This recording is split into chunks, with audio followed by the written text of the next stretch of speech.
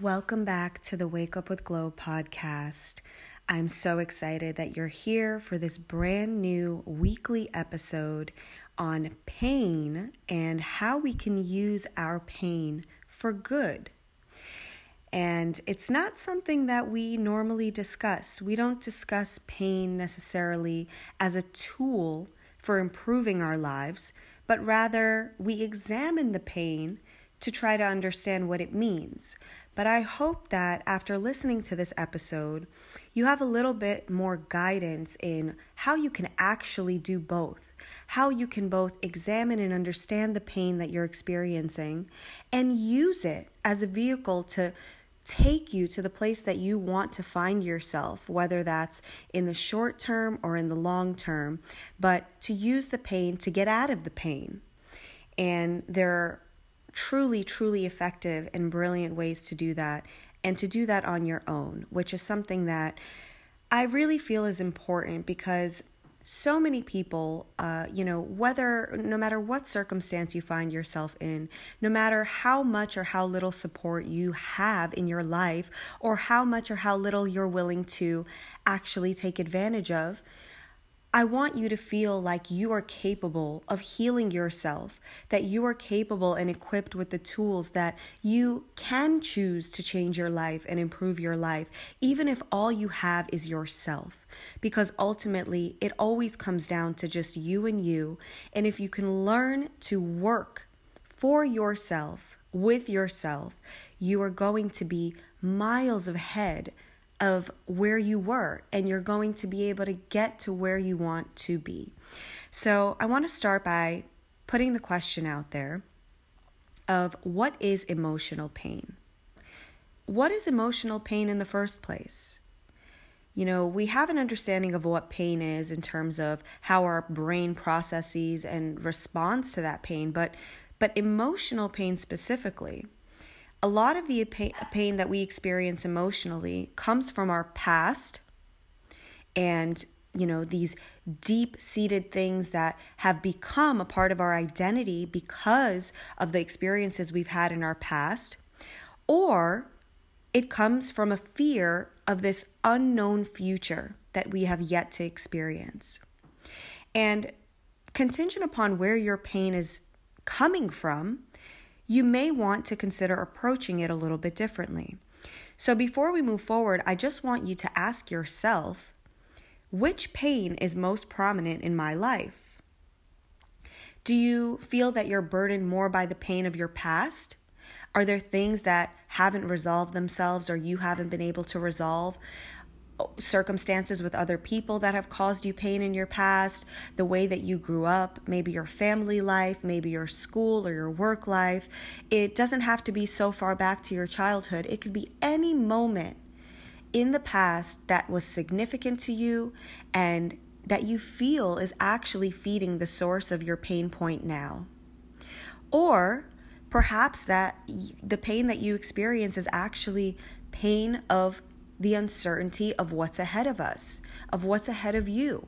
Maybe you feel unstable. Maybe you don't feel like you have any true grounding thing, person, or place to hold on to that reassures you that things will be okay. Maybe you just don't know what to expect, and that in itself gives you anxiety and causes you to be fearful, which ultimately can get converted into pain that sits deep within us that often we can't even tap into because we never connect the dots as to what is causing our pain.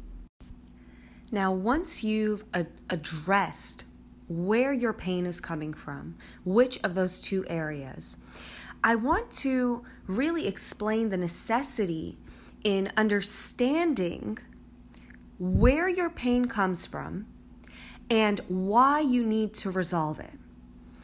If you just lay down and take the hits of the pain, that then what happens is you ultimately become a victim to it.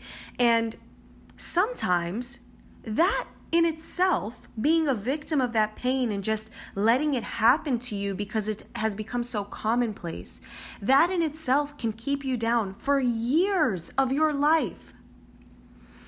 every single one of us, if we have not experienced it for ourselves, knows someone who is enduring so much pain because they have not learned the appropriate way to address and work through it. You cannot succeed beyond your pain in so much as you cannot succeed beyond a limiting belief that you do not address.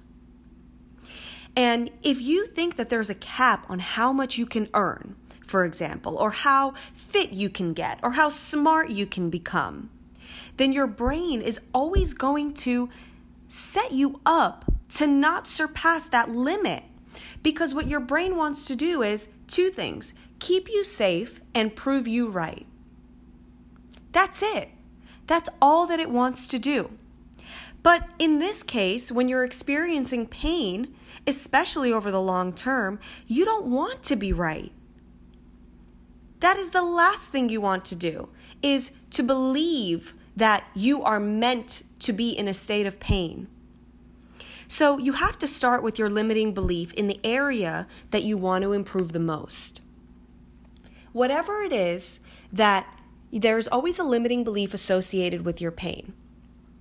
Okay? If your pain point has to do with your finances, then perhaps you have a limiting belief to address that centers around you not believing that you are capable of earning a certain amount, or being a successful business person, or you choose it. There are endless options that you have to be able to confront and figure out for yourself. But the point is that you have to connect your limiting belief behind the pain that you are feeling. Because when you can start to chip away at that limiting belief, which there's so much work, proven effective work that can be done to chip away at those negative limiting beliefs, if you can start to work on those, you will ultimately find that the pain will subside over time. But every pain is correlated with a limiting belief that you hold about the pain that you're experiencing. Okay? So take a second, jot that down, make a note, and then after this episode or at some point later on, make sure you return to that. Make sure you try to actually work through what your pain is and what the limiting belief that underlies it is. You know, something really important that we need to understand is that the brain function is not exactly what we either openly think that it is or would like to believe that it is. We think that our brain is a positive thing, right? Our brain should be the seat of knowledge. Our brain should be what holds our ability to do everything that we do and experience this world. All of our sensory function, all of our cognitive function, all of our memories, everything sits and is correlated in some way with the brain. And yet, despite what we've been taught or led to believe, I want to tell you that your brain is against you. And if you've been following along with my posts lately, with my articles or other podcast episodes, I've alluded to this point, and I really want to drive it home here. Your brain is not your friend. Your brain is consider it a prehistoric construct. It's like a piece of technology that hasn't been updated since Windows 95. And you're using it on a system that has developed so far beyond that capability that it's just not compatible anymore. Sure, it still has a little bit of utility in maybe, you can open the Paint app and you can paint a little simplistic picture. Does anyone remember the Paint app? It's what you're limited to. It has some functionality, but you really can't be your full best self in that context. And the point of the brain remains, as it always was, to protect you, to keep you from any threats that may come your way, to ensure that you are fed, to ensure that you are out of danger's way. And now, as we've evolved to a place, and it's no surprise, everyone writes about it in this space, yes, we don't live in a very threatening environment necessarily. Most of us. We don't live in the Amazon. We don't live in a place where we're under attack all the time and where food is so incredibly scarce that we have to fight for every last morsel. But yet our brain still acts in a way that makes us behave as though we do. And I really want you to consider and understand a really concrete example. So for instance, why is it that we always crave the things that are bad for us? From a diet standpoint, right? Why do we crave sugar so badly? Why do we crave really calorie-rich food so badly? And the answer is because historically, we didn't have an abundance of food the way that we do now. We didn't have that accessible to us. So what ends up happening is that now our brains are still set to believe that we live in a food scarce place, that we need to eat as many calories as we possibly can because calories equal energy, and we need to be able to convert so we can sustain ourselves because we don't know where our next meal is going to come from. But we do. If you are very blessed to be able to know where your next meal is coming from, your brain is still living in a place where it believes that it doesn't. And so this doesn't just apply to the way that we eat, but it applies to the way that we do everything. It applies to the way our brains try to deceive us and keep us small and keep us from taking risks and chances on ourselves, even though our capabilities have evolved way beyond what they once were. So that's why I really do stand behind the statement that our brains are, in fact, against us. But there's good news in that too. And the good news is that, yes, of course, if there ever is a tiger chasing you, you can rely on your brain to create the correct response for you to hopefully be able to evade that circumstance. But aside from that, it's also good because our brains, in protecting us, teach us a lot about what it is that pains us, what it is that hurts us, and what it is that we've been through that perhaps we're not addressing the way we should be. If you see your brain as this friendly opponent instead of someone who is either for you, which is a hoax, or against you, which is just not suitable for a cooperative relationship that you ultimately have to have with your brain because it's there and it's a part of you and you can't run away from it and you can't shut it off even though we try so hard to. We could really learn to work with our biology and learn to work with where we are in our evolution to be able to live happier, to be able to limit our suffering, to be able to not have to live in this constant state of pain. It is possible. And, I just hope that you really do understand the extent to which your brain hasn't caught up with the times and that it's literally trying to keep you playing small in a game that has outgrown it. The game of life has outgrown the brain that is in your head.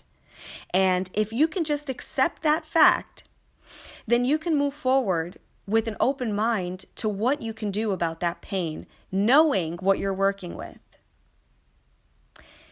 Because ultimately, your brain is set up to protect you from everything but yourself.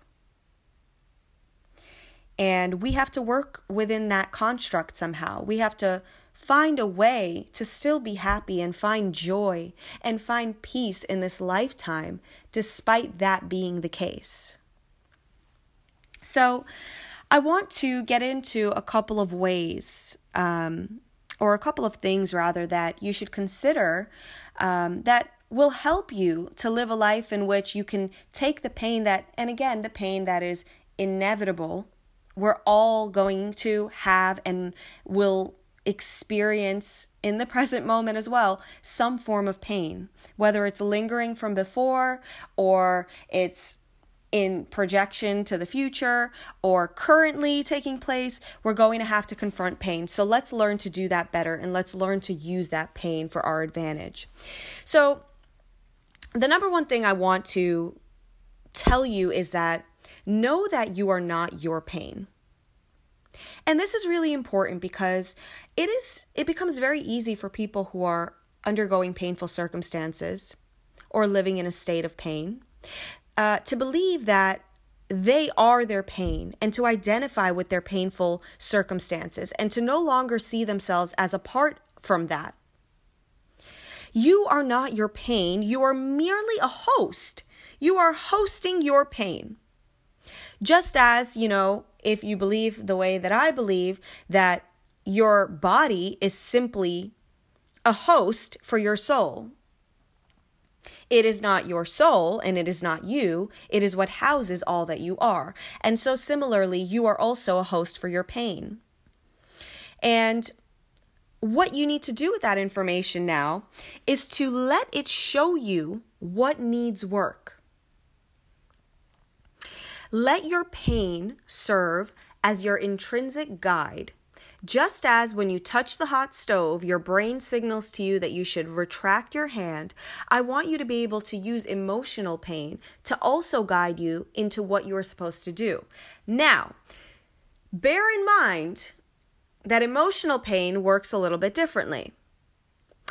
When you touch a hot stove, you know that you need to pull your hand away, and it kind of happens automatically, right? And that automaticity is generally the appropriate response. But when it comes to emotional pain, things get a little trickier. Because how many of us have felt things that if we were just to appease the feeling, we would actually be doing ourselves more harm than good? If I'm very upset because a relationship has ended, I will feel an automatic impulse to maybe listen to sad music and feed into that emotional state that I'm in. Maybe it makes me want to eat an entire carton of ice cream. Maybe it makes me want to push everyone else away. And although all of these things may have their place, it's still not really the response that we would ideally want to implement to be able to overcome that pain, to work through it, and to better understand what it meant to us and how we can approach it differently when presented with another circumstance in the future that resembles it. So know that you are not your pain. You are just a host for your pain, and use that pain to show you what parts of yourself need work. Ask yourself the questions. Why did what this person said hurt me so much? Why did me not getting this opportunity affect me in this way? Why do I get so angry when I find myself in this circumstance? Whatever is hurting you, I would really recommend that you write down what is hurting you. On one line, you write down, this is what is hurting me. Be as descriptive as possible. And then I want you to write why. And when you write why, your answer to what is hurting you, why, I want you to write why again. And then when you write down whatever you come up with, I want you to write why again. And I want you to keep diluting your pain, because that's essentially what we're doing. As we dig deeper, as we examine, as we operate on our own emotional infrastructure, we are diluting our own pain by getting to know it better and better and better. Because we have all of the answers. You don't need a therapist to come in and tell you the answer. You don't need a book to reveal your truth to you. You just need someone to push you to ask the questions that you need to be asking. But the work is all in your hands. So the second thing that I want to encourage is for you to really, really hone in on this point. Every single thing that you feel can feel different with enough effort. Everything that you feel can feel different with enough effort. And I'm going to say it twice and maybe even 3 times if I need to, because the worst thing that you can possibly do for yourself is to believe that you are done. To believe that what you feel now is what you will always feel. To believe that there's nowhere to go but down, or to stay exactly where you are. And that couldn't be farther from the truth. And I don't need to draw on historical examples of how many people have made it from the trenches and risen, because I want you to look for an example of that in your own life. Look at your own life. And I would be really surprised if you can't find one instance where you really were in a rut, where you were just really down and out, and you made it out somehow. How did that happen? What did that feel like for you? Know that everything you feel can in fact feel different, because feelings are fleeting. The good ones and the bad ones, they're all fleeting. And they can be transformed. And you have power in how you transform them. So, with enough effort, you can actually learn to see what's true for you. And you can make the connections between your upbringing and your current value system, your current identity. The way to understand and transform how you feel right now is to be able to understand the root of those feelings. And this doesn't happen with just, one simple exercise.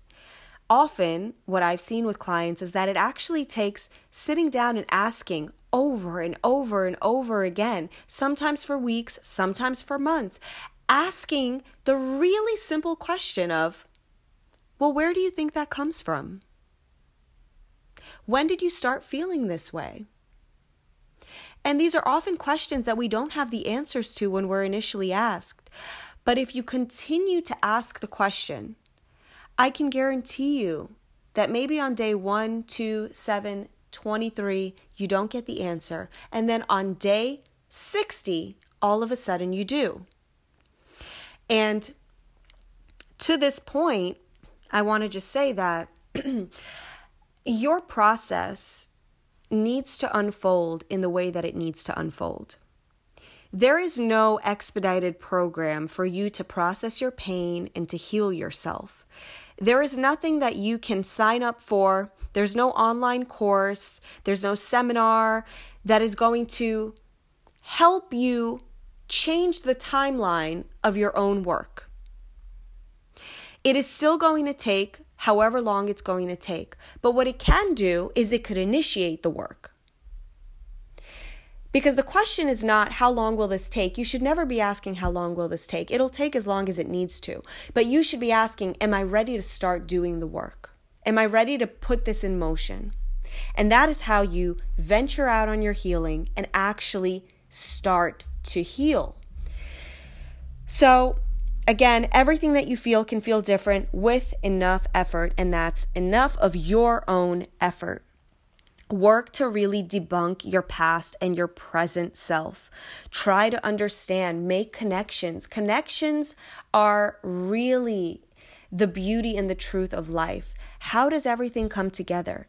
You are not just this randomly floating composition of atoms that's out there living and interacting with things and people and is just so unaffected and so apart from it all. No matter how different your political views or your TV show preferences are or whatever you may have, it doesn't matter. You are still a part of this infrastructure.